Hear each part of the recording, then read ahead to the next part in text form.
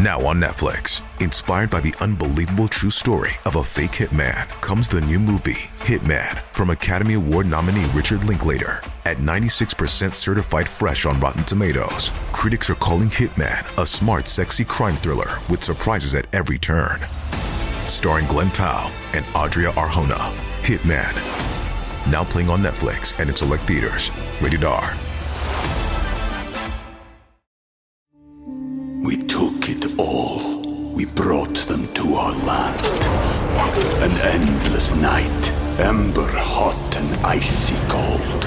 The rage of the earth. We made this curse. Carved it in the blood on our backs. We did not see. We could not, but she did.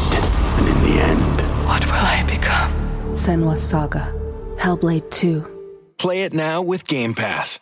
Julie Early was a 50-year-old from Trotwood, Ohio. She was a nurse with a huge heart who took in foster children to give them a good home. On May 21st, 2012, early in the day, she talked to a couple people on the phone from her house. Everything seemed fine. However, when her husband got home in the afternoon after working on a roof, Julie wasn't there. She was never seen again. I'm Ed Densel, and this is Unfound.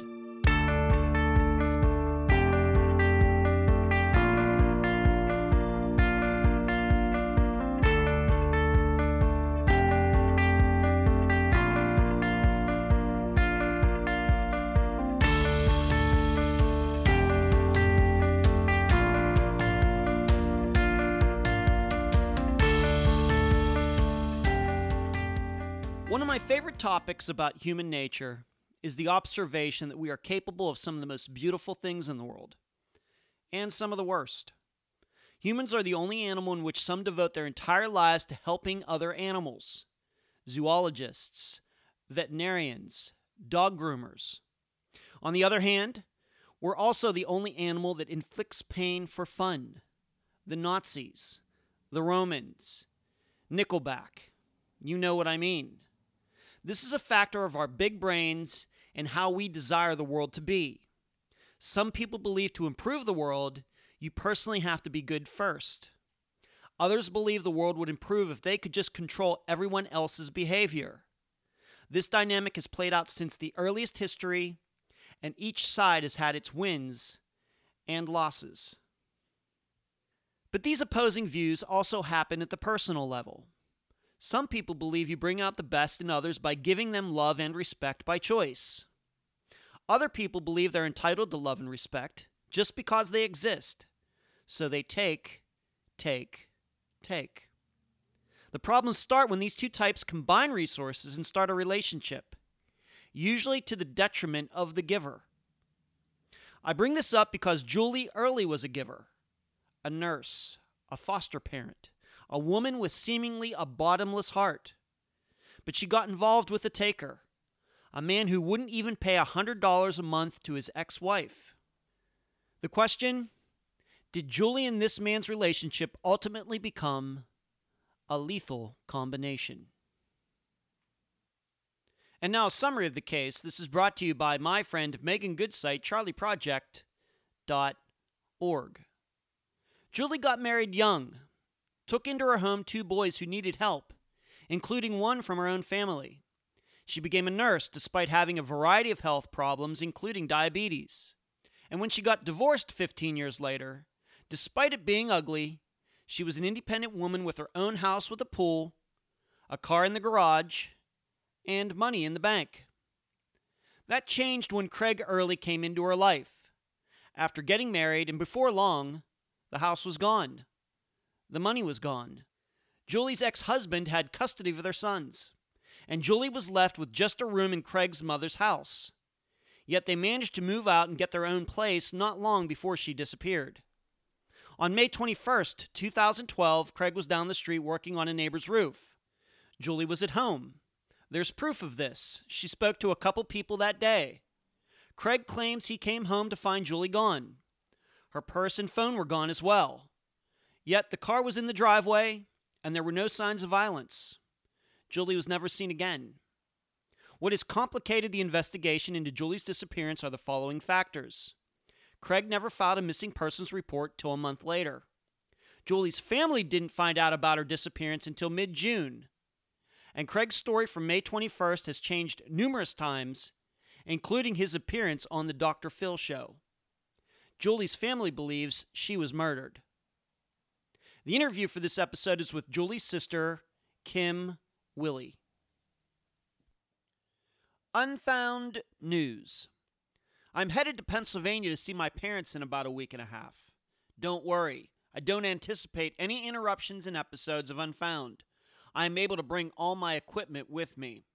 However, I may not be as active and responsive on social media as I usually am. I will be in Western PA for a month.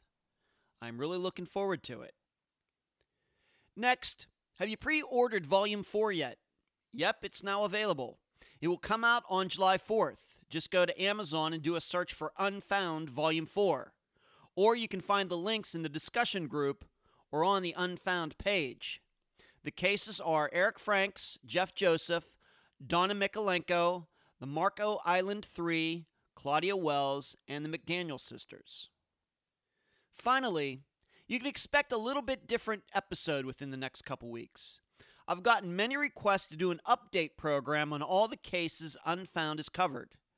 Granted, I won't cover every case because, frankly, some of them haven't changed in status. But many have.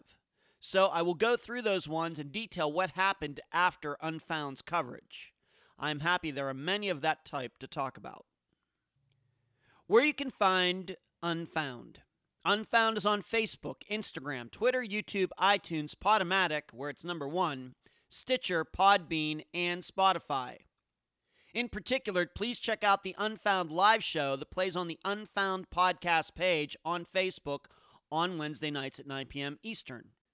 You can email the program, unfoundpodcast@gmail.com. The website, unfoundpodcast.com. Please check out the secret Stephen Kocher episode. The website at Trib Total Media, triblive.com/news/unfound.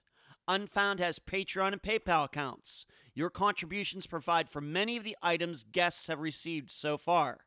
I cannot thank all of Unfound supporters enough. This week I need to thank Carol, Christina, Molly, Stacy, Andrea, and Sarah. Unfound merchandise, volumes 1, 2, 3, and now 4 on Amazon in both paperback and ebook form. Let's get some nice reviews for those books. The playing cards, go to makeplayingcards.com. Just do a search for Unfound Podcast. Search for almost all of Unfound's cases at unfound-podcast.myshopify.com. And please mention Unfound on all true crime Facebook pages and other websites and forums. Thank you. We took it all. We brought them to our land. An endless night, ember hot and icy cold. The rage of the earth. We made this curse. Carved it in the blood on our backs.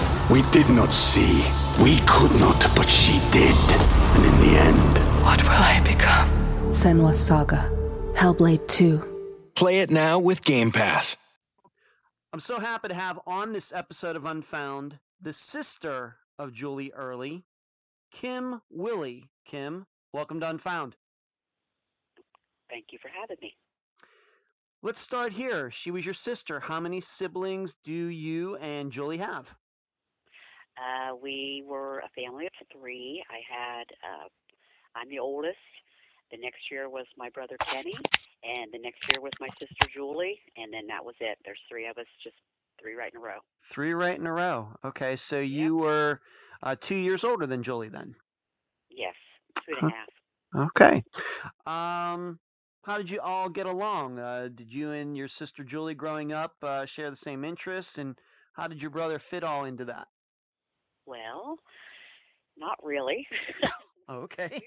We shared a room, and we, especially as young kids, played together, all 3 of us really. Both my parents worked full-time in factories. We spent a lot of time with the grandparents. Julie and I were real different. She was a lot like my mother, and I was, I guess, kind of more like my dad. Kenny was kind of in the middle. Um, so we didn't see eye to eye on a lot of things, but we loved each other, and Mm-hmm. that's what matters. Sure. Sure. And in 2 years apart, so maybe 2 grades apart, like if you'd have been in 11th grade, she was in ninth grade, something like that? Yeah, I was. When I graduated, she was in. Well, actually, Kenny and Julie both graduated the same year. They would have been in 10th grade because Kenny got held back a year. Okay. We went to Covington, which is a little small town, about 3,000 people. Lived there our whole life. My parents were both from Bradford, the next little town over, and then we moved to Covington. I think I was in second grade, so Julie went to Covington all 12 years. Her and Kenny both went to the joint school for their last 2 years of school. Julie took horticulture, and I think Kenny took auto mechanics or something. And so when she first, I think she worked at a garden center for a while when she first got out of school. And then she got married when she was probably about 20, 21 the first time. Very young. Very young. I got married at 18, already out of the house. And so her and Kenny were at home by themselves, just them two for a while. Then she got married to Stephen Butt from Piqua, a large Catholic family, and they were married, I think, about 15 to 17 years, I believe. Wow. How did they meet? Would they meet in school or just neighbors? Or he was from Piqua, the next town over, and I think they just mutual friends introduced them. They got married like within about a year. Julie at that time was working at Even Flow, a baby manufacturer. That's where my mom had worked at the time, and my grandmother and my aunts. Anyway, a lot of family worked there. So she worked there probably about 10 years, and then they started sending a lot of business down to, or moved it out to Mexico, and she got a deal where she could get retrained, and she went back to school and became an LPN, which is something she always wanted to do. Well, that certainly sounds like a step up from the factory. I mean, nurses, Right. LPN can make pretty good money. It's a good job. Right. Yes, she had a Good for her. She loved it. Good. She was diabetic, type 1 diabetes she got when she was 11. So she had a heart for all that and for kids. And she worked in nursing homes for a while, but mostly she worked with in home health care for kids with disabilities. And she actually, Steve and her became foster parents because they couldn't have kids. She had a couple miscarriages, early miscarriages, and just they couldn't have any kids. So they both became foster parents, and I think they ended up being foster parents for maybe 5 years. They had like several big sibling groups, and they actually ended up adopting one boy that they had pretty early on as a foster child. And it was kind of an open adoption, and that was Stephen. And he had fetal alcohol syndrome, ADHD, a lot of behavioral issues. But that was their only child for a while, so they had a lot of time for that. And she worked as a nurse, so she had a lot of understanding with that kind of stuff. And Steve grew up with a large family, so it worked out pretty good for a while. And what kind of parent would you say Julie was? Very loving. Probably pretty stricter than Steve, I would imagine. She liked things clean, and she liked things done a certain way. So I think she tried to do everything perfect with him because she wanted the kid for so long. I think she really tried, but she also understood that he had issues, and I think she let a lot of it roll off her back too, because if you push too hard, it just made it worse sometimes. So they had him for probably about 3 or 4 years, adopted, and still had some other foster kids when a distant cousin of ours ended up getting pregnant and couldn't keep the child, and asked Julie and Steve if they would like to adopt him. So that's how they ended up with Skylar then. It's actually like a third cousin. And he also had ADHD, some other fetal alcohol. I think he was Asperger's. A lot of problems again.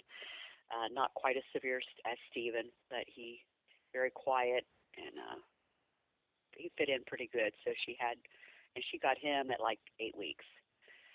So she had him. I think Stevie was like 18 months old when they got him. So she had them both pretty young. Wow. So they Wow. ended up being foster parents, and I think it was a lot of stress with all the kids, and Steve and her kind of just grew apart because of all the stress of the foster kids, really, and the adopted kids. It was just a whole change in their world. Ended up getting divorced, and You said they were married for how long? 15 to 17 years, did you say? right. I'd say about 15 or 17 years, and the boys were probably 6 and 8 when they got divorced, I would guess.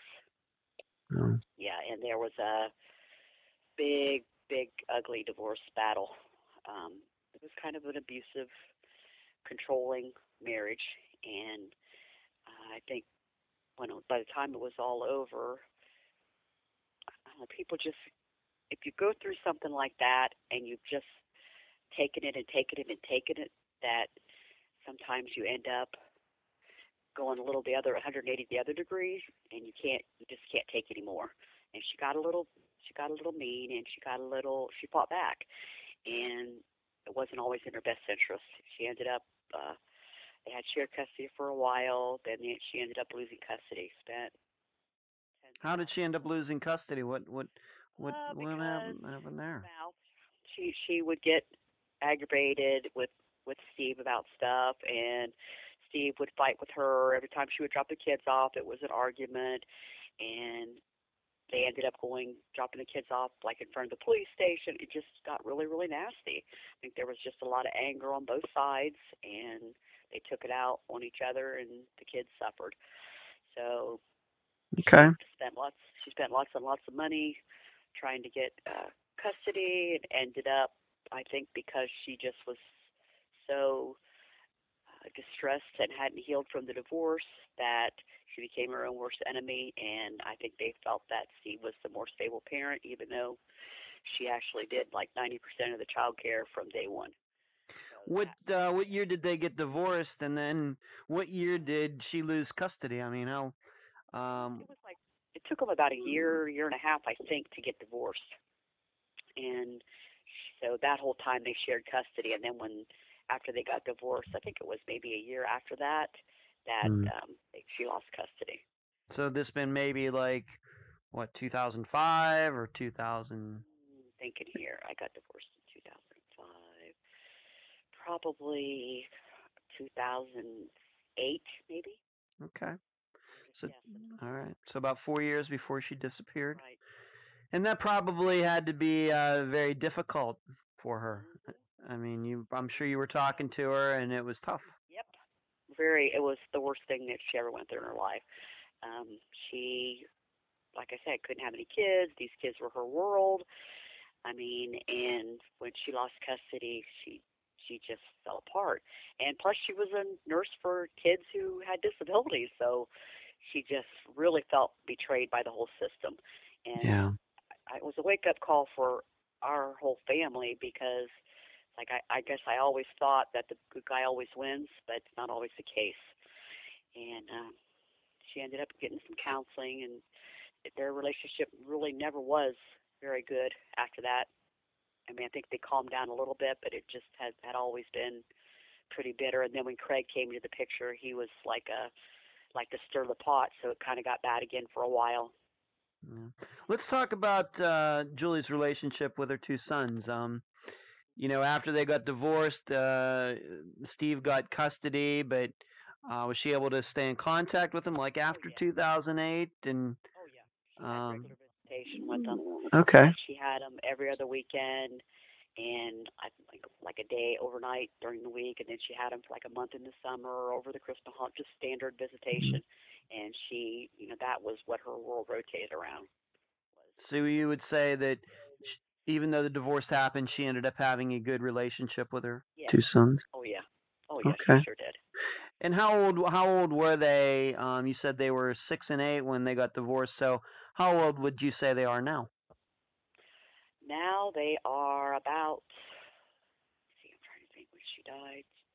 He was 17, 23, and 27. Okay.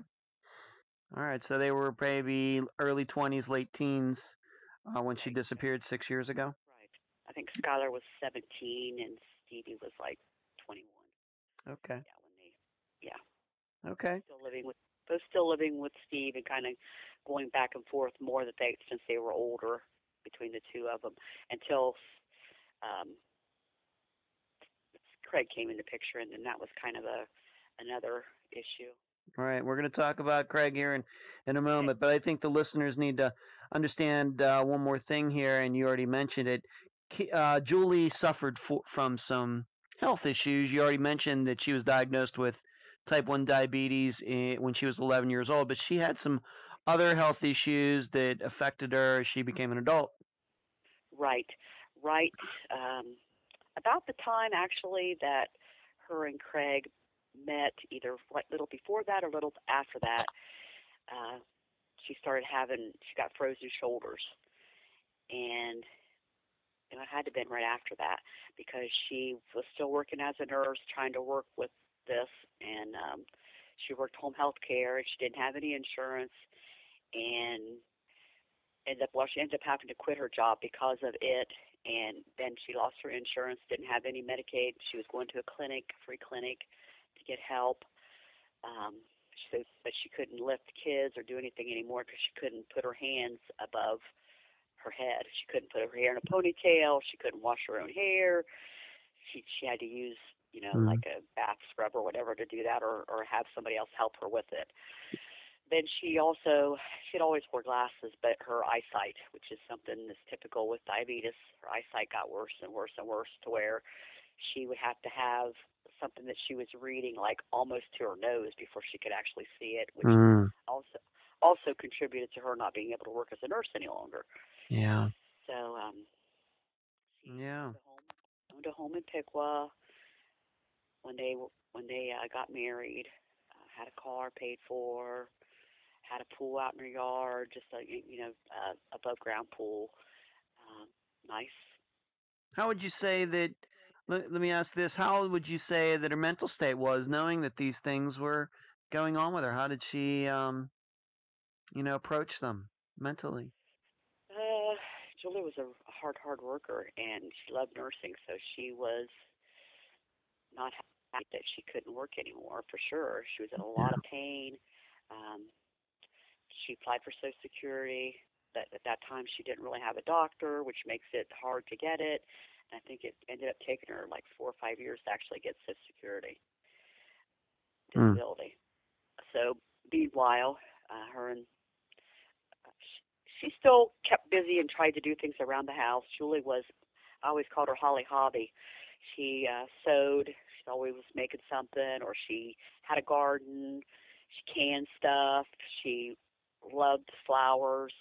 So even though she couldn't, I think she worked too hard still, especially when she couldn't work as a nurse anymore. She tried to keep busy. She spent a lot of time with her kids. She had the pool for them to play in. They went camping, fishing, did a lot of things together, even though, she couldn't work anymore. It's interesting regarding the frozen shoulders. You should know, and the listeners should know, I actually had a frozen shoulder at one time. My right shoulder. I'm going to say it was over 5 years ago, and usually that's something with therapy that can be overcome. I had to go through about 3 months of therapy to make it go away. She wasn't able to do that. What do you think? No, well, it was both of them. And Mm-hmm. at the time, she didn't have any insurance, Hmm. so or a job, so you can't get therapy if you Yeah. don't. I mean, I think they tried to tell her some things she could do on her own, and she tried that. And then when she ended up getting it, they said it was probably too late for her to have like some kind of surgery that they could do to like rip it apart or whatever. Plus, with her diabetes, her tendency to heal was, not as good as somebody who's in health. Right. So she had been diabetic for like 40 years, just about. So that impacts everything. Okay. You already mentioned a couple times his name is Craig Early, and we need to explain that his first name is spelled C-R-E-G-G, not C-R-A-I-G, as the common spelling is C-R-E-G-G, Early. When did he come into Julie's life, and how did those two meet? Do you remember When the first time you met him, what can you tell the listeners about all of that? Well, Julie started calling, like getting on the date lines. I don't think it was actually online. I think it was like phone groups or something. This is before online, I believe. Okay. So she dated a couple different people that way, and then she met Craig on the phone dating site. First time I met him, I wasn't real. I mean, I tried not to be judgmental. He's not very good looking at all. He was real short, which is not everything. I know that, but he was very, very braggadocious, very all about him, knows everything, and that didn't impress me much. I was kind of concerned from the get-go that he knows everything already, and he seemed to be good to her. At first, they seemed to be get along and be happy, and I was good. I was glad for that, because with her health, she really did need somebody around. But he just was very. You could tell he was very into himself and just a braggart, and he didn't seem to be a worker, which Julie was like a worker to the max, and that concerned me.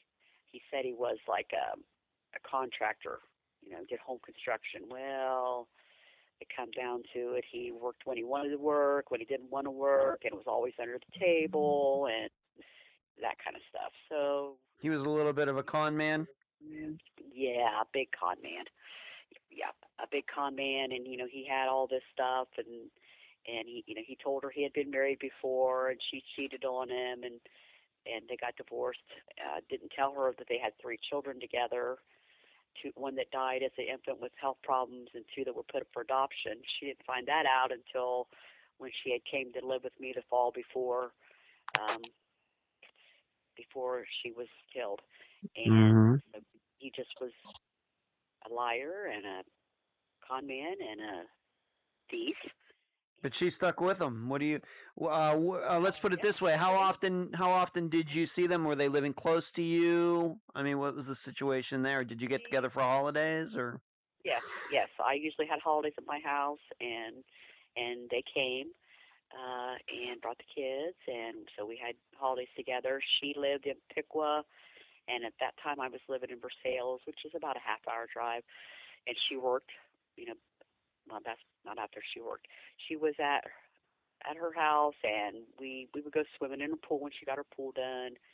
And she had just bought the house that she lived in before she moved to Trotwood, and was working on her house. She loved to do that kind of stuff, and her flowers. So I would go over, and we would take my kids over, and they would go swimming in her pool. We did a garage sailing together, that kind of stuff. Not a lot, but because I worked and I had kids and life gets busy. But, we talked on the phone some. She spent a lot of time with my mom, who kind of lived in Covington, which was between both of us. And I would run into her at my mom's and with the kids. And that was about it. We spent some time together, not a great awful lot, but a lot of time we would hook up at my mom's house. And the listener should understand is when you say her house, you mean her house. I mean, Julie was a very independent woman while she was a nurse. Yes, she got divorced and those things happened, but she had her own house, she had her own car, etc. Yep, she had a boat, she had a camper, nothing new, but I mean, she had nice furniture, she had money in the savings account, she paid her bills regularly, she made good money. I mean, she was doing good for herself, and then the con man comes into the picture. She met Craig, and when they met, did Craig end up living in her house with her? Yep. Is that what happened? Okay. Yep, he moved in. They got married, I think maybe 6 months to a year after they met. They got married. They got married on their boat up at Indian Lake, and then they had a reception in their backyard, just a small wedding. We were all there, and she seemed happy enough. But then it wasn't very long after that she couldn't work anymore, and he wouldn't. They fought a lot about him getting a job so she could have insurance. That didn't happen, and he would tell her he was going to go work, and she would call and he was out fishing, or so there was ended up being a lot of arguments about him not working and her not feeling good, and it went bad pretty quick. A lot of drama in this relationship, in this marriage. A lot of drama. A lot of drama. Actually, Julie actually went to jail for the first time in her life because they had a big privacy fence all around their house because of the pool, and they had a neighbor on, I think, the right side of the house. They didn't get along with any of their neighbors ever, and the neighbors on one side was a lesbian woman, and Julie thought she was flirting with her or something. I kind of think that when you live with somebody, it's like it rubs off on you a little bit. So she went from always being kind of mouthy to like a conspiracy theory kind of person, which is what he was. And he actually threw a weed killer over into her yard and killed all her grass one time in this lady's yard, and she got in an argument with the people that lived in the apartment behind him, and Julie ended up sending a bunch of lesbian porn magazines, subscribing to him for this lady, and went to jail for it. So wow. Yeah. Okay. She charged, I don't know, a couple $100 worth of magazines and had them sent to this woman, and she ended up spending, I don't know, a couple weeks in jail over it. You had to be really stunned by that. I think she was encouraged. Yeah. Yeah, definitely. And I think it was a lot. Yeah. Oh, yeah, definitely. It was on the front page. It was in the newspapers. It, going from being a nurse, a foster parent, to this kind of stuff, it was like, oh boy, here we go. Yeah. And what were you? I mean, when you found out, for example, when you found out about that, what'd you say to her, if you can say, and what'd she say to you? I mean, what? I just said, Julie, what were you thinking? What in the world? And she just said, well, she shouldn't have did it, and the girl just was looking at her funny and kept making her feel bad, and every time she'd go out in her backyard, she would yell and argue with her, and they called the police, and she just had enough. But I think that Mr. Early was right in the middle of it all and thought it would be totally hilarious to do this, not realizing that when you charge something like that, it's a crime. Yeah. So, she was sorry, not sorry, kind of, about it. All right, so she gets married. What year would you say they got married? Like 2008, 2009, something like that? Yeah, I'd say about probably 2008, because I think it was about 3 years. Okay. So they get married, and from the start, you didn't like Craig. He moves into her house. She was the one working, but then she's had to stop working because of some of these health issues she had. But he's not working, so you told me at one point they started to they had to move out of the house, and they ended up, after a while, maybe you can maybe explain this, they ended up having to move in with Craig's mother. So she went from this independent woman, house with a pool, all of these things, to having a room in Craig's mother's house. When did that happen? And I'm sure you were talking to her around this time. I mean, she had to seem to be a little bit of a downward spiral there or something. How did she explain it? Her health was not good. He wasn't working. She ended up getting her house foreclosed on because he wouldn't work, and she couldn't work, and she couldn't get her Social Security fast enough, and so she ended up losing her house. They moved. His mom lives about an hour away to the west of Dayton, Germantown area, and she had like a garage attached to the back of their house that they had made into a room for Craig at some point, that you had to go out of it to come in the back door of their house. You couldn't go from their room into their house. So her and Craig and Craig's two big old dogs all lived in this one big room, like a garage. And so it's what she had to do. I mean, she couldn't work. Obviously couldn't work. She was waiting for Social Security. He wouldn't work. or it was work, just enough to get him by. So there really wasn't any other choice. She could have probably went and stayed with my mom, but Craig kind of wasn't welcome there either. He just wasn't nice. He just wasn't nice to anybody, and my mom was having health problems off and on, so it just wasn't a good situation. And what year do you think this was then that they finally moved in? It wasn't like right after they got married, but it took a little time, but it did happen. Right. Probably, I would say mid-2010, probably about a year before, 6 months to a year before she disappeared. Well, it had to be a year before she disappeared. They moved in. Okay. Now, you did tell me about one specific incident that maybe this was a culmination of many incidents that happened in that house between Craig, his mother, and Julie. But actually, Julie and Craig's mother got in a fight. Why don't you explain maybe what happened there? Because it ended up that Julie ended up moving out. But what was that incident that she had this fight with his mother? Right. They just knocked heads from day one. Him and Julia and his mother didn't get along at all. She had to go, like I said, out of the house and into their back door to use the restroom. And Julie was real poo-pooey about herself. She fixed her hair up. She had to look nice. That's just how she was. So she went into the house, and she always curled her hair every single day. She went in to curl her hair, and when she picked a curling iron up, someone had cut the cord off of it. So she was not happy. So she went and took the curling iron in and started yelling at Craig's mom about the curling iron. And, of course, she didn't know nothing about it, obviously, but she really did, more than likely.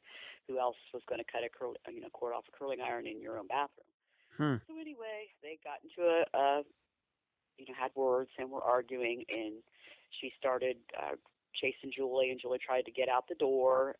It's like had a regular door and a screen door. Well, with her frozen shoulders and trying to get out the door, her foot got caught, and his mother kept slamming the screen door over and over on her foot to the point where it almost was broken. And she finally got away and went up by the mailbox in front of their house and got her phone and called the ambulance to come get her and take her to the hospital. So she went to the hospital, and they, when she got to the hospital, she called me, and I was like probably an hour away, and I went and got my sister-in-law, and we went down to the hospital, and they had a counselor come in and talk to her about the situation, and her foot wasn't broken, but it was all swollen, and she had to have a crutch, and they wrapped it. And that could be dangerous for someone with diabetes, of course. Exactly. And I just, between the counselor talking to her and my sister-in-law Jill and I, we just said, Julie, they had been at each other for months anyway. You just can't live this way. She hardly had any food, and with diabetes, she can't have that. And she would shut the heat off on them out there, and like she had a toaster oven. She would complain if they used the toaster oven. I mean, it just was a horrible situation. And then with the foot, that was the last straw. I said, you, please, don't go back. Go get your stuff, and just say enough's enough. Mm-hmm. Yep. So we did. We went back to the house, and she, I think I took her home that night. The next day, she came to live with you. Right. She came to Versailles with me, which is about an hour and a half north of where they were. And probably not too long after we got there, the calls started. And it was Craig.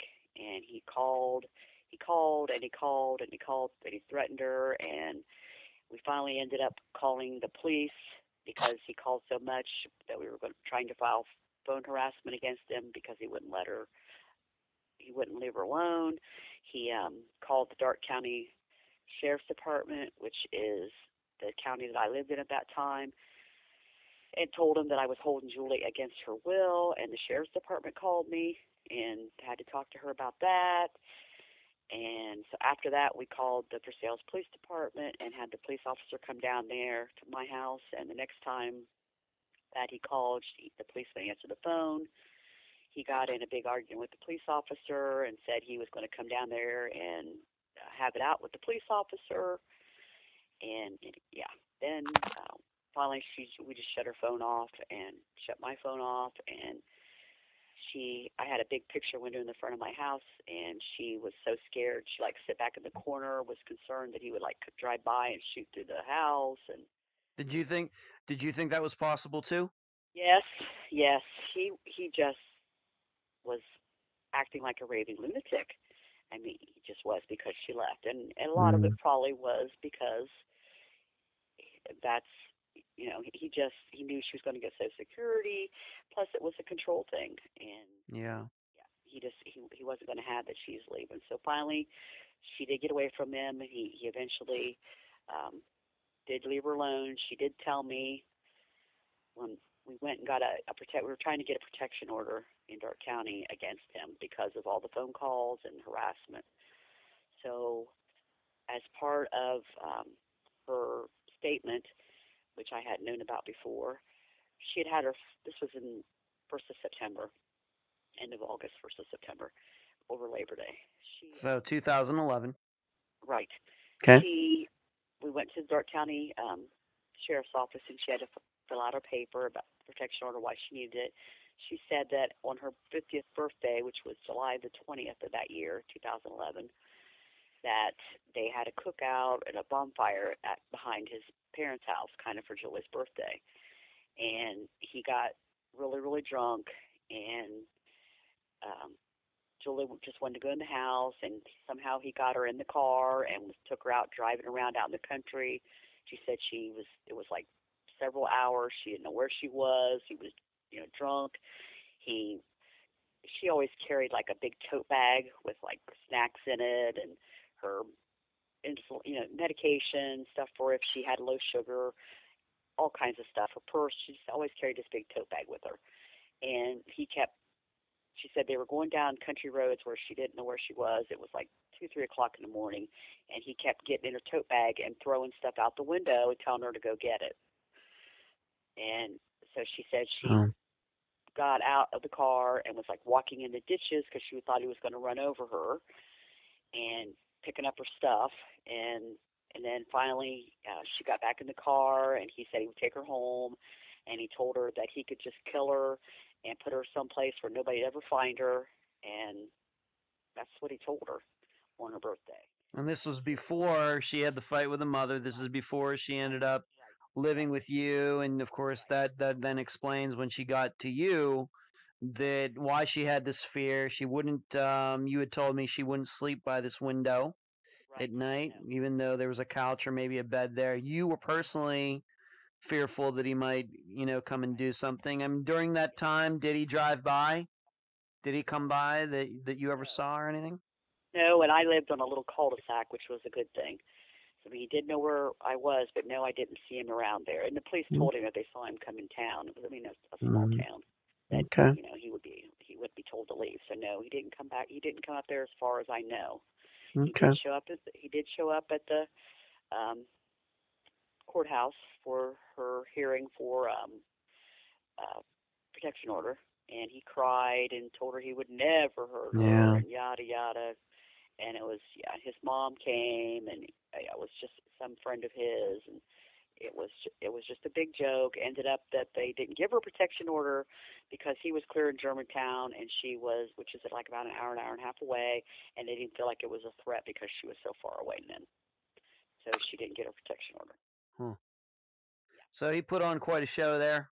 He put on quite a show. Quite a ruse, making the crying and everything. Okay. Yeah. Did you not tell me, though, he also set up, I don't know in the timeline where this happened, he set up some sort of ruse where he used, Craig has a brother's wife so he could see Julie somehow. When did that happen? How did that happen? Right. Well, she lived with me from probably the first part of September up until towards the end of October. Julie had talked to the sister-in-law. They were really, really close. And so she talked to her quite often. And I think for the whole time that Julie was gone, Craig was working on the sister-in-law to get her in contact with him because he couldn't really contact her at my house. So eventually it worked, and she came to take Julie out to lunch or something, and Craig was there. Wow. So, yeah, it didn't go over too well with me. I was very, very, very upset. So did he give her like a sob story? What went on that day? Yeah. Oh, yeah. I mean, because I think part of why she left when she was murdered, or why she was going to leave, is because the whole thing was, well, you'll get to see the boys, and you can't spend time with them there, and because she would still go to my mom's and see him, but she couldn't really see him as much as she was used to, and he just put on the whole big thing. And I'm sure she missed her kids. They could come stay with us anytime, and I'm going to go to work, and everything that she needed to hear, he said. And anyway, she ended up going back probably the next day, and we didn't. I just told her, I told her I didn't want her to go. My mom was in the nursing home at the time. I said, go stay at Mom's house. There's nobody there. Give it some time. She wouldn't listen, and she went back with him. She just packed right up and moved right back in with him and his mother. Yep, she sure did. That had to be. You had to be both sad and scared at the same time. And angry. Yeah. Very angry. Well, right. Because I come to think that he had been physically hurting her, and she just wouldn't tell me. Just after finding out about what he did on her birthday, then the whole picture kind of came in clear for me, that she had been protecting him, and the situation was a whole lot worse than she let on for a long time.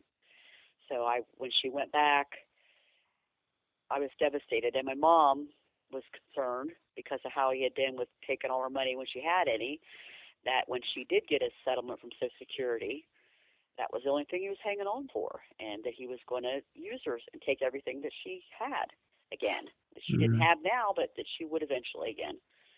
And so when she went back, I was so upset. And please, if there's anybody out there and you get mad at your sibling, don't ever not talk to him. Don't ever. I wish I could change, but I was just so upset with her and so hurt, and I just hated him, and I did not want anything to do with him, and I just was so hurt, that she went back to somebody like that and was trying to help, was more concerned with helping him become the man she thought he could be than getting what she deserved. That I just couldn't talk to her for a while. And I just couldn't. And it actually just fell right into his game plan. So. Did you not say at one point, did she not say to you that she was going to help him become the man he wants to be or something like that? She wanted, and it's, that's what she said. She wanted to help him become the man that, and, nobody ever helped him, and he just had a horrible life, and, poor Craig. And she was the one that was going to save him, and she was going to help him become the man she thought he could be. He just needed somebody on his side. And this kind of went in line with kind of her personality, wanting to help foster children, wanted to in a profession where she wanted to help others. Saying that to her was like probably the most manipulative statement that he could make to her to get her to do what he wanted. It was exactly the right thing. Exactly the right thing. And they're good at that. They really are. Predators are. You're right. You're right. Predators are. You're right. Absolutely true. He knew just what to say and how to say it, and he'd done it before, so, it worked. So as soon as he got a hold of her, that was that. They ended up, she got her Social Security, I think, like in, they went back in October, I think in December, she did get her Social Security settlement. She got part of it. They went to, at that time, I went to Florida, to the Villages, and stayed with my in-laws for like about a month every winter. And her and Craig ended up going down and taking just like a week trip, going down to Disney World and to the ocean. And I did talk to her on the phone then, and was happy that she got her money and that they, got to go. She got to go someplace and got to get, was feeling a little better. She was able to see a doctor, and things were a little better. So I talked to her. It was probably January, first part of January, when I was in Florida, and so was she. Mm-hmm. Then probably about a week later, after I got back and she did, our mom got considerably worse in the nursing home, and she had heart failure. And so I talked to her a couple times then about, mom's condition. I did see her. She came to the nursing home once when we got to the point where we thought she was going to pass away. I called her, and she said Craig couldn't bring her or wouldn't bring her. And then my mom passed away January the 29th of January in 2011. So I saw her at the funeral home with Craig, and then I saw her, of course, at the funeral and the funeral home and the funeral day, and that was in first part of February. Talked on the phone a couple times through the month of February about estate stuff. Sure. And then I saw her maybe the first week of March at my mom's home, where we went to go through like jewelry and clothes and stuff, divide stuff up. Did the topic of Craig come up? Yeah, he wasn't allowed in the house. She came, but he wasn't allowed in there. But did you and she talk about him? Some, but not a lot. Okay. Basically, things weren't real well, real good between us, and I think she would have lied to me anyway. Okay. And so we just kind of, mostly memories of my mom is what we discussed, and my sister-in-law was there, and a couple of my daughters, and just going through things. And so it was just kind of a sad memories of, just talking about my mom and losing mom, and we didn't really talk a whole lot about him except for he wasn't allowed in the house. And then that's the last time I saw her alive. My brother, she came down. Kenny and I picked a few things out. She, of course, Craig was behind her, and they wanted everything, which my mom didn't have a lot anyway. But we just told her, get a U-Haul, 2 weeks, come get it, and they basically came and took everything else out of the house. And he ended up selling it all at flea markets after she died. So, but oh well. They came and got everything, and that's the last time my brother saw her alive. So that was like mid to the end of March. When was the last time you spoke to her before she disappeared? At my mom's house, going through the jewelry, first part of March. Wow. Last time I talked to her. So, and she disappeared in May. Yep. So that was like 2 months, let's say. We just didn't talk, and that goes back to what you were talking about, just being angry and sad and disappointed and everything, that she went back with Craig. Okay. Right. Yep. Okay. So what do we know? What is on the record? We know that this is highly suspect, but on that day that she disappeared, and let's just go through that again, that was May 21st, 2012. What's officially the story? What is the story that, let's say, that Craig told the police or for that day? Right. She's still listed as a missing endangered person. Mm-hmm. Julie had bought another house from some guy that Craig knew, like on land contract or something, in Trotwood, in a little ranch-style housing development. Very, just a small little house. Needed a lot of work, and he did that kind of stuff. So he did look on the house, and she was there, but she didn't know anybody. Couldn't drive. Very isolated. He was working on somebody's roof. The story that I was told, at a neighbor's, like behind their house, a couple houses down, working on a roof. And Julie didn't feel good that day. Okay. She just was kind of watching TV and laying in bed. Well, he wanted to go out and play cards or do something when he got done working for the day, and she didn't feel like going. So his story, and there's been several, and I don't know if I remember them all. One of them was... There usually are multiple stories in cases such as this, but right. yes. Yes. Right. He came home at Right. lunch. And she wasn't feel good. He didn't want to go to the friends, and he wanted to go have a couple beers, whatever. So he said he came home and checked on her, and he left. And when he came back, she was gone. Her phone was gone, her purse was gone, she was gone. No car. Car was still there. Both cars. They had 2 cars. Mm-hmm. The cars were still there. He said the alarm was still set because he had like a house alarm. The alarm was set, but she was gone. That was one of the first stories. The second story was another story was he came back home and they got into an argument, and apparently the sister-in-law, she had talked to the sister-in-law that day, and she had gotten, they couldn't keep money in a bank account because he had a bunch of liens against them for, like, he would go work on somebody's house, but he did take the money and didn't finish it. So he had a lot of those kind of things where he couldn't have a bank account because they would take his money. He also owed like a couple $1,000 to his ex-wife that he was supposed to pay $100 a month, and that's why he wouldn't go to work because they would garnish his wages. So he still had that. He went to jail several times over that. He still didn't pay it. And it was only like $100 a month or something. $100 a month. And he wouldn't pay it. And he wouldn't pay it. Okay. Yeah, it's worth going to jail over it several times. Not. Mm. But anyway, where was I at?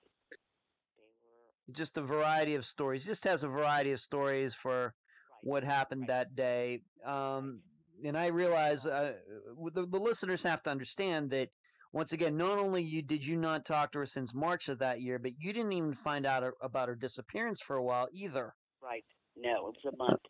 My sister-in-law talked to her the day she disappeared and said that Julie wasn't feeling good, but she was really upset because they kept their money in like a little home safe in their house, and she said she had like $6,000. Like a couple weeks before that, she had gotten $5,000 from my mom's estate, and she had like $1,000 left for one of her first installments for her Social Security. And when she went in to get in there, there was only like $1,500 left in of the money had disappeared. And she talked to the sister-in-law and said she had changed her to where she wasn't getting a check for Social Security at the house anymore. She was getting it on a card, so he couldn't get into her money anymore. So she was real upset about that, and she wanted to have the boys come over, and I guess Stephen and him had gotten a fight the weekend before when he was there. He didn't want to have Stevie come over for Memorial Day weekend, so he told her that the kids couldn't come. So they got into a fight about that, he said, an argument about that, and he left, and when he came back, she was gone. She was and gone. Another story was she was talking to somebody online and met somebody and took off with that guy. Right. That was like the three top versions. Okay. What time during the day was that conversation that Julie had with the sister-in-law? We should just maybe explain to that. Again, that is Craig's brother, who I'm understanding seems to be a better guy than Craig is. Craig's brother's wife is the sister-in-law. All right. What time of the day do you think that was? I think she said she talked to her about 1 o'clock in the afternoon, and then the last person she talked to was her son Stephen, and I think that was like about 3 p.m., and that's when she told him that he wasn't going to be able to come for the weekend, and she was crying and pretty upset about it. Okay. That was the last time anybody talked to her. All right. Was the mother home, being that they were living at Craig's mother's house? Was she at home when Julie was home? They, at this time, had moved to their house in Trotwood, so they weren't living with her anymore. Oh, they weren't living with her anymore. Okay, so it was just the two of them. They lived in their other house about a month. Okay. All right, so she disappears on May 21st, 2012. There's a variety of stories, but the overall story is Craig is saying he didn't have anything to do with it. She disappeared. He was working on this roof. He was down the street. He was somewhere else. And there are at least a couple phone calls to prove that Julie was at home and alive on that day. So if something happened, it happened later in the day. How did you eventually find out that nobody had heard from her and that she disappeared? How did you personally find out? Okay. It was actually my sister-in-law. A cousin of Julie's who I think took Julie to doctor's offices because she was so far, doctor appointments was so far away. It was a cousin of Craig's that would take her sometimes to doctor's appointments or Social Security appointments, things like that. So she got a phone call from the Social Security office. She must have been on Julie's list and said that she hadn't showed up for her Social Security appointment. So the cousin called my sister-in-law and said, hey, do you guys know where Julie is? Because the Social Security office called me and said that she missed her Social Security appointment, which she waited, 4 or 5 years to get, which wouldn't happen. And I called Craig's mom, and she said that Craig said she left about a month ago. And that was the first we heard of it. And that was like June the 19th, almost a month later. So I knew right then, I just had a gut feeling right then and there that something was up. Julie had left him maybe 3 times in their marriage, twice to stay with my mom, maybe for a weekend. My mom had passed away in January, so that wasn't a possibility. And then she had lived with me for the 2 months the fall before. She was so isolated. She didn't have any friends anymore. She didn't have contact with really anybody except for kind of online. She wasn't with the sister-in-law. We checked with that. She hadn't talked to her for about a month. So we knew something was really, and plus when she left before and he called over and over and over, I mean, I just can't imagine that if she left, he wasn't going to be calling. I was the only place she could have went. Yeah. And he never called once. So that was just totally the opposite. Yeah, and then we have to remind the listeners that when she went and lived with you the year before in August, that, he was calling all the time to the point where you had to just shut your phones off and, tried to get the police involved. This time when she leaves, allegedly, that time, you didn't get one call from him in that entire month after. Nope. Not one phone call to me, not one phone call to my brother and sister-in-law, not a phone call to the sister-in-law, not one phone call to anybody. I'm wondering, during that month, being that, of course, I know that it sounds to me at least a little bit that you two were estranged. I think for very good reasons, being that you knew that, I know you've already said you look back at it now and maybe would have handled things differently, but I think a lot of people also could understand your situation at the time. Yes. The sister-in-law, was she trying to contact? Did she not have any interaction with Julie? Was she not concerned that she hadn't heard from her for a month, or have you ever talked to her about that? I don't recall if. I kind of think maybe she said she had tried to call a couple times and didn't get an answer, left a message or something. Mm-hmm. But I guess it's like they talked. Sometimes they talked a lot, sometimes they didn't. So Okay. it wasn't, didn't really bother her too much. I think she was starting to get kind of concerned. Okay. So she didn't have an occasion to go over to their house, or the brother never went over to Craig's house and say, "Hey, where's Julie? Not here?" No, they lived like about an hour and a half north, too. Okay. And the sister-in-law and the mother-in-law did not get along at all, so she wouldn't have talked to her. So, Yeah. no. Okay. So so really what got this all started into the investigation was the Social Security hearing that she missed. Now we should say that Craig never filed a missing persons report No. during that month, ever. No. We went to the police station, my brother, my sister-in-law, and I the next day down in Trotwood, and they said that he had called a couple weeks after she left and reported her missing, but didn't actually make it. They didn't actually make an official report because he said she left all the time. So he acted, just kind of called, but they kind of blew it off, acted like it wasn't a big deal. So they didn't even make an official report. He did go the day after we went and talked to him and did finally file an official report, which was June the 21st. So almost exactly a month later, from May 21st to June 21st, Right. you were the person who finally filed the report, even though you hadn't even seen her or talked to her since March. No, we couldn't. We went to the police station. Oh, okay. On June the 20th, but because he was married to her, he had to be the one who actually filed the report. So he did that the next day.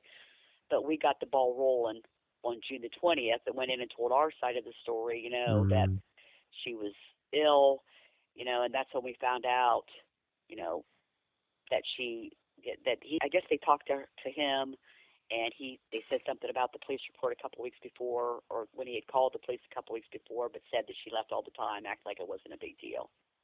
So She left all the time, even though she was going blind and couldn't drive a car. Right. Okay. Right. Okay. And it wasn't true, because she, like I said, 3 times in 3 years she left, and it was 2 times with my mom, once with me.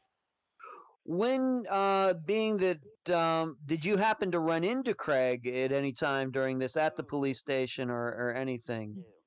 No, we did not. They went the next day, and then I think we went down, probably the next week, we went down and talked to the police then, and I think they went in and did a search of the house, and we talked to the news people at that time at the police station about her being missing.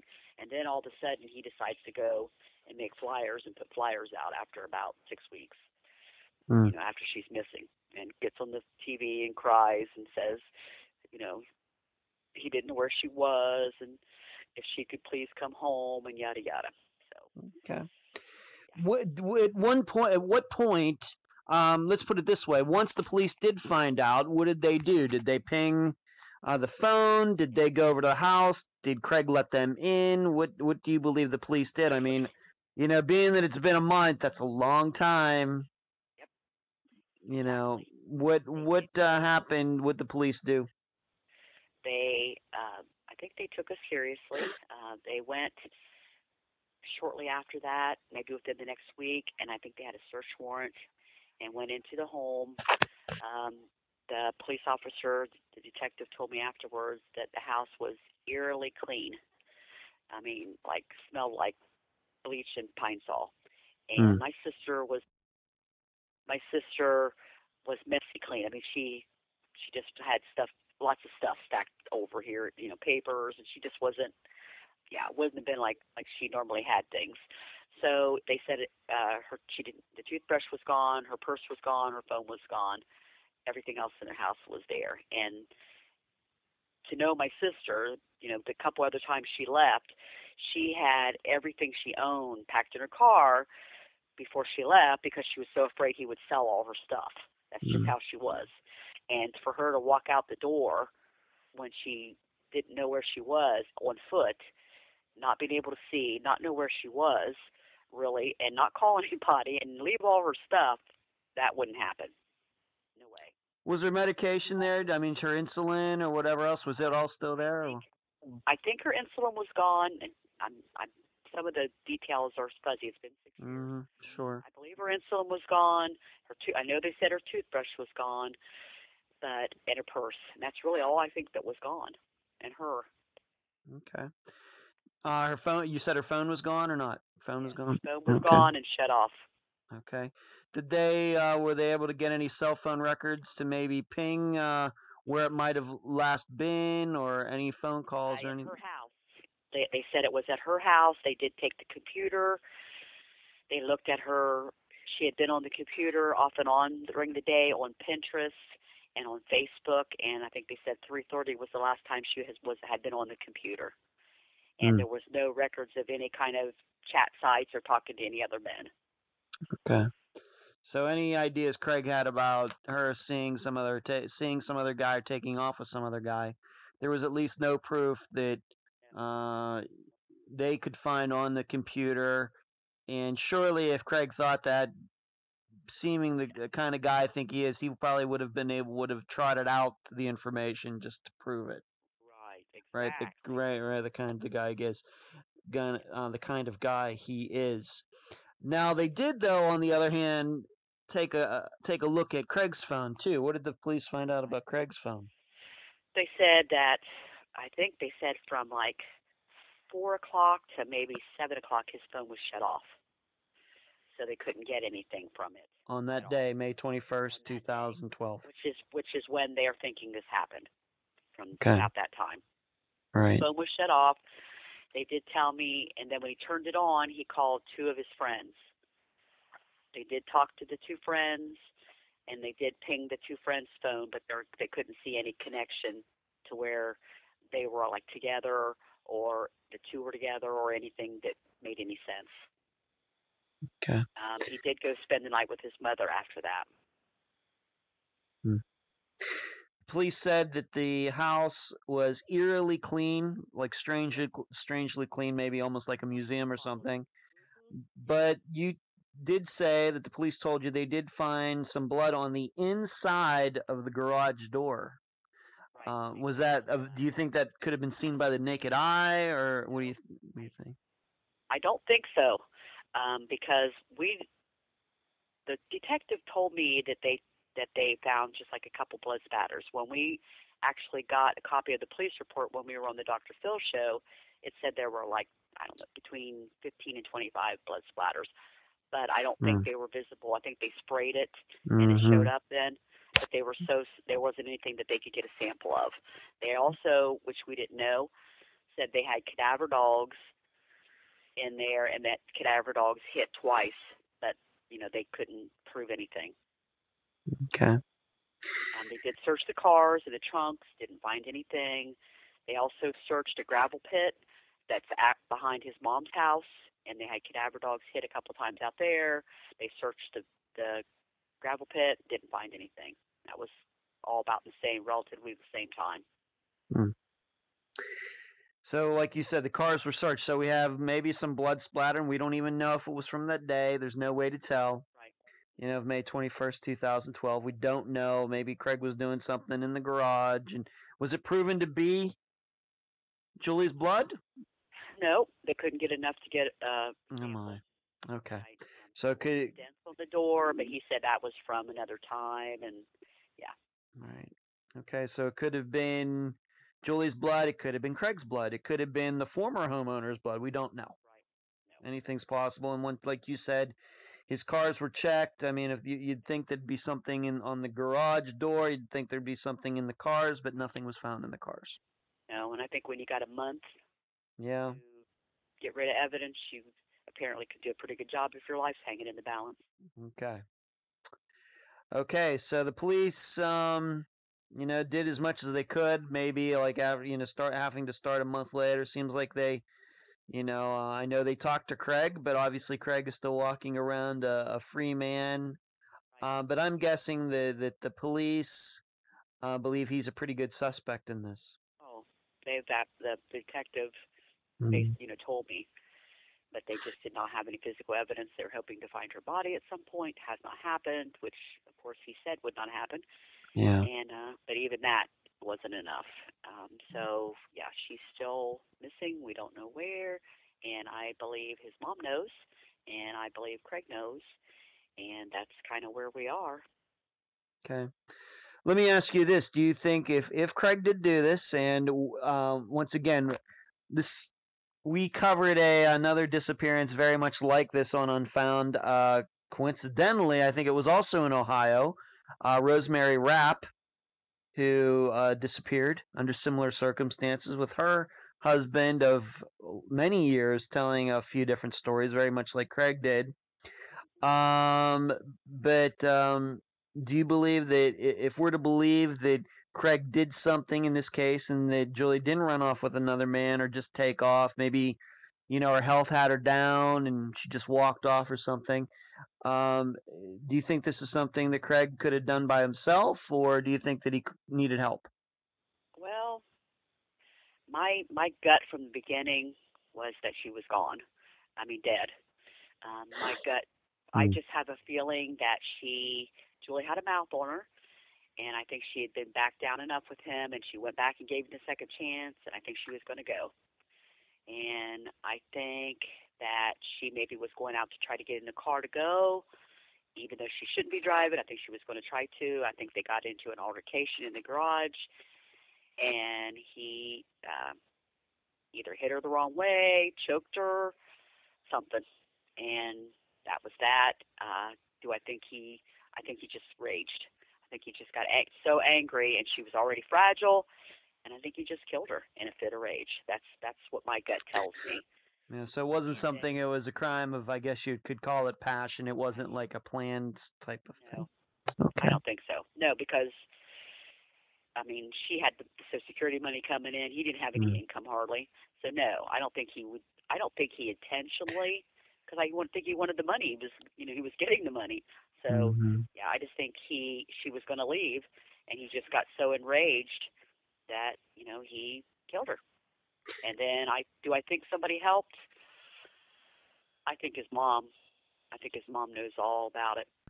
I guess what I mean about assistance is that, do you think it would be capable, he could, if he did do something to Julie, carry her, put her in a car, put her body in a car, take it somewhere, or is he strong enough to do that, or would he have needed somebody else's help to carry her? What do you think?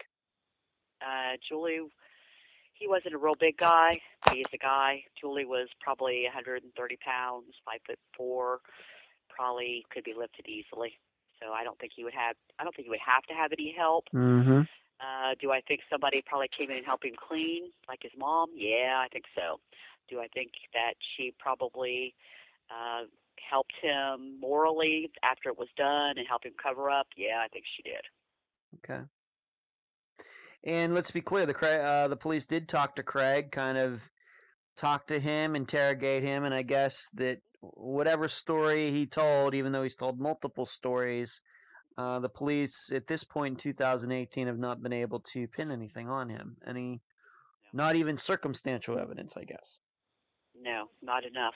He refused to take a lie detector test. They didn't believe in him. And, like I said, he pretty much had a month to destroy any evidence there was. I know that the police have told us that they they check her Social Security. None of her money's been touched. They check pharmacies all over the country. She's never filled a prescription, so she's not out there. Okay. Craig went on a fishing trip not long after she disappeared. Was this before you found out that she was missing, or? The sister-in-law or the cousin told this, I think, to my sister-in-law that the weekend, it was Labor Day weekend, and he has some relation up by Findlay, and he went up the Findlay River and went crappie fishing for that whole weekend right after she disappeared. Okay. Well, for any listeners, let's be kind of specific. So Findlay, Ohio? Findlay, Ohio, Findlay River, I think it was like crappies running or something, that he went up there for that 2 or 3 days fishing trip. Okay, and this sort of trip was, once again, not long after she disappeared, but before you even found out about her disappearance. Right. This was within a day or two of her disappearance, and 3 weeks before we knew. Okay. So listeners in Ohio, I guess it would be central to western Ohio. If you know anything about that area, that creek or river, that area, that's where Craig Early went not long after his wife disappeared. If you're an outdoorsman or outdoorswoman, that's the area that he was in. Who knows what he was doing out there. That sounds a little suspicious, I suppose. And we also have to keep in mind that he's going on this trip and his wife's missing, and he doesn't seem like he has a care in the world. Exactly. Okay. All right. Now, the other interesting part about this is that as of 2018, Craig is married again. Apparently, just got married in Vegas about a month ago, but I have another cousin who thinks she's a detective and kind of keeps track of him because I just can't. Mm-hmm. She's been talking to his new wife on Facebook, and I guess as of last weekend, she's left him already. Is that right? Well, this is a new development that listeners, I'm hearing this for the first time. So, okay. And I guess he lived with somebody else too within the last year, and the police had to come to allow her to get out of that situation. Okay. Well, hell hath no fury like women scorned, Kim. Not. So, yes, I'm hoping so. So you might want to be friendly with these women, get to know them. You just don't know. Well, yep, you're exactly right. My cousin kind of told her the whole story. So let's hope she. And I talked to his first wife also after the fact, and that's another. He's got a big pattern of this. Yeah, he's an abuser. We're not. You've told me those stories, but we're not going to get into that. But No yeah, problem. this is just pattern behavior that he's had Right. probably for decades. He's just the kind of guy that does this stuff. Exactly. Okay. Now you were on the Dr. Phil show. He was on the Dr. Phil show. You were on the Dr. Phil show. Yes. You were on the Dr. Phil show together. Why don't you tell I think this is the first disappearance that I've done where somebody appeared on that show. Why don't you tell the listeners a little bit about that experience, being there, being in person with Craig there, and what you think of Dr. Phil. This was, I think, about 2 years ago. She'd been gone about 4 years when we went on there, and actually, my sister-in-law and I had a thing. There was a thing on Facebook about disappearances, and it was Dr. Phil, and I just filled it out and sent it in. Never in a million years thinking that anything would come from it. And like 2 days later, they're texting me, and that weekend I'm in California with my sister-in-law, and we filmed the show. And then he flew in like the day before. They contacted him. He said yes, he would go, but we had no contact. It was actually the first time I'd seen him since Julie was killed. And he was on the stage, and he wouldn't be on the stage with us, which is okay because I don't know what I would have done. So we were in the front row of the show, and he was on the stage. And then so he was pretty. Dr. Phil was pretty short, blunt. He never came. His staff was fantastic, above and beyond. We filmed like a little episode the night before. Did pictures and stuff, and then the next day they came and got us. We went to the studio. We went and got dressed, and then we went out. There were supposed to be two segments on this show, and we were going to stay and watch the second one. They came and got my sister-in-law and I. We went out and we talked to Dr. Phil up on the stage and said our part of what happened with Julie and how we thought Craig had killed her and all that, and then we went and sit in the front row, and they brought Craig out. And he said his whole thing, and I'm prejudiced, but I think everybody in the audience and Dr. Phil was pretty aware that he was a bald-faced liar. And Dr. Phil got in his face pretty much, and kind of let him know. I thought he did good about that, but I mean, he didn't come and shake our hands when we got there. He didn't come in and say anything to us afterwards. He just didn't seem like he really give a crap. And then we were supposed to stay and watch the other show, and instead they just rushed us out of there. They told us afterwards, the people, that apparently he was pushing Craig so hard, and the managers or the stage manager or whatever made him stop, and Dr. Phil was upset because they wouldn't let him continue to push Craig. He was trying to get him to snap, and they made him stop. So that's why they said they hurried up and got us out of there. Yeah. So just to be clear, I was able to watch clips of it. I have to admit that I was not able to find the whole show. It's probably for copyright reasons, among other reasons. But just to be clear, that when you were on that show, the only time you ever spent with Dr. Phil was actually on the stage. You didn't talk to him before. You didn't talk to him after. He didn't say, just like you said, didn't shake your hand, nothing. No. Nope. He never, like you did, sent me a interview of what things we were going to talk about. Sure. Talk to me before, or I'm so sorry. Now his crew did, and they were great, but no, not one handshake, not one anything. Okay. Well, you'd be glad to know that the host of this show, that being myself, I tend to have a little bit better relations with my former guests that it sounds like Dr. Phil does. So I can assure you that that's not going to happen with me, Kim. That I'm always going to be very available to you. And just to be frank, I'm the missing persons expert. Dr. Phil isn't. So I hope that, I don't know how much, except for obviously gets a lot of publicity. Dr. Phil obviously has a lot of viewers, and it helps that way. But I don't know how many cases have actually been solved by people going on the program. I don't know, but I understand it's very good for you from a standpoint of exposing who you believe Craig is. It's very good when it comes to that. But I can guarantee you that you and I are going to know each other for a long time. and I like to correspond with all my listeners or my guests and listeners too, and try to help them even after they've been on the program. So that was your experience. And so they wished you away. You and Craig didn't have any words or anything like that at that time. No.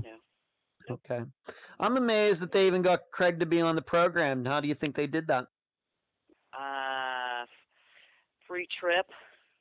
Mm-hmm. Get to stay in a hotel, go to California. There you go. Wow. Okay. So that's what I think it was. Okay. So I still think he thinks he can bowl through it all, and people will believe him because manipulators think they're that good. But it's true.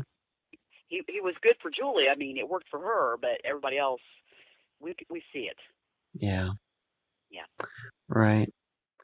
Well, you told the listeners first time you met him, you thought he was braggadocious and a big shot and everything, and pull the wool over people's eyes and everything, and so that continued right up through the Dr. Phil show. Yep, it sure did. And obviously it worked on this woman that he got married to in Las Vegas, but it seems that somebody got to her and she finally saw the light, luckily. Right. And I hope she continues to see the light because I know how that goes too. Right. Yeah. I want to say, I appreciate Dr. Phil mm-hmm. publicity and letting us be on. I really do. I know you do. Definitely wasn't what I thought it would be. Right. Well, the reason I wanted to make that clear is that I know that there are people who have, lost loved ones to disappearances who haven't been on Unfound yet. I know they listen to the program because some of them contact me, and I'm guessing that at one point or another they may get a chance to be on Dr. Phil. And I just want to give them a little preview that, if you're going to be on Dr. Phil, don't expect a lot of one-on-one, attention. It's going to be very mechanical. It's very, they're going to do this, you're going to do this, you're going to go on there, Dr. Phil's going to talk to you for 10 minutes, and then that's it, or however long it is. Okay. That's about it. Okay. Two guys we haven't talked about are Julie's sons. I mean, how has this affected them since 2012? What do they think? Do you stay in contact with them, or how are they doing? Well, not good. They both, like I said, have a lot of issues, behavioral, emotionally. Skylar, kind of the younger one, who was our third cousin's child, has kind of hooked up with his biological mother, so that's been a kind of a helpful thing. Okay. He's actually lived on the street some. He's been back and forth with his other mom. He's been still back with his stepdad or his dad, adopted dad. So he's just kind of been here, there, and everywhere, floating around. Stevie got married, had a little girl, was doing very well, attending church, working, and about 6 months ago got mixed up in some drugs and bad things, and I believe he's in jail right now. Oh, my. Yeah. Oh, my. Yep. So they are missing their mother big time. Wow. Yeah, I've seen, unfortunately I've seen things like this before and other disappearances, something happens and sometimes it can cause family members, once again, brothers, sisters, parents, children, to start maybe not living the right way. Things break down. That happens. Yes. Unfortunately. Certainly has. Wow. Shame. I pray for them both. Yeah. And like you said, they're in their mid-20s now, something like that? Right. Okay. All right. And what about you? I mean, obviously you have a brother as well. How have you dealt with this? Obviously you've been on Dr. Phil's show. Of course, you're being on this program. I mean, emotionally, what's it been like for you and him to go through this? It's been a stress. It's been a strain on our relationship, too. We right now aren't talking, which I never thought in a million years I would ever say. But, I think kind of like when Julie went through her divorce and you've had all you can take, you just don't have any tolerance for anymore. Yeah. Unfortunately, that's kind of the situation. It's like you've been hurt so bad that you just can't take it. You're just not going to take it anymore, and that's kind of where we're at. I mean, I love him, the brother, and I know he loves me, but we're just not on the same page anymore, and sad. It's kind of shredded our whole family. Yeah. This loss, we lost our mom, then Julie's so close together, and then it's been a really bad thing for our family. It's pretty much destroyed it. It's been a tough 6 years. It has been a tough 6 years, and I think this year has been harder than the first couple were really, really hard. But this last year, I don't know why, because I know it's coming up on 7 years and they could declare her dead. It's just really been hard. Yeah. And maybe we should talk about that for a moment. You probably, as much as any guest has been on this program, I mean, even from the beginning of this interview, you don't use disappearance. You say the day she was murdered. You just come right out and say that. Yeah, you know that. And you feel, and that's just an acceptance you have now. Yep.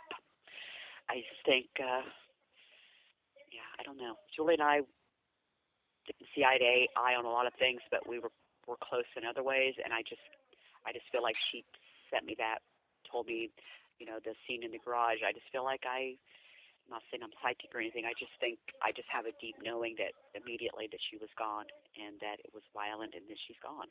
And then I have the proof, that she's not gotten any insulin, which somebody who's been diabetic for 40 years can't live, has not accessed any of her Social Security money. So, and she would never leave her children. And so, I know without a doubt. Okay. Do you have like a Facebook page, a website, or anything set up for Julie where people can go? Not at this time? No, I don't. I know I've reported her to like a lot of the missing people sites. Sure, Charlie Project. Yeah, sure. Right. She's on there. It's like Ohio missing something. She's on that one. Okay. Yeah, there's been several sites that I put her on, but no, I don't have a Facebook. I do like every year on her anniversary. This last year I haven't, but I usually go on the local TV channel. I usually, her and like all of our cousins and stuff always post her picture on Facebook when it's her birthday and when it's time for her anniversary, and that's really about all that I'm doing right now. Okay. Are you on Facebook? Yes, I am. Okay. Here's what we're going to do. When we get off this interview, I'm going to try to find you on there. And please don't say it over we don't want to say it over the interview, but I will try to find you on there. And maybe one of my listeners maybe wants to help you. If you don't want to do it yourself, maybe one of my listeners can facilitate maybe setting up a Julie early Facebook page. That would be awesome. Okay. Because I know that they did that for another guest recently. Okay. So maybe we can make that help make that happen, get some likes.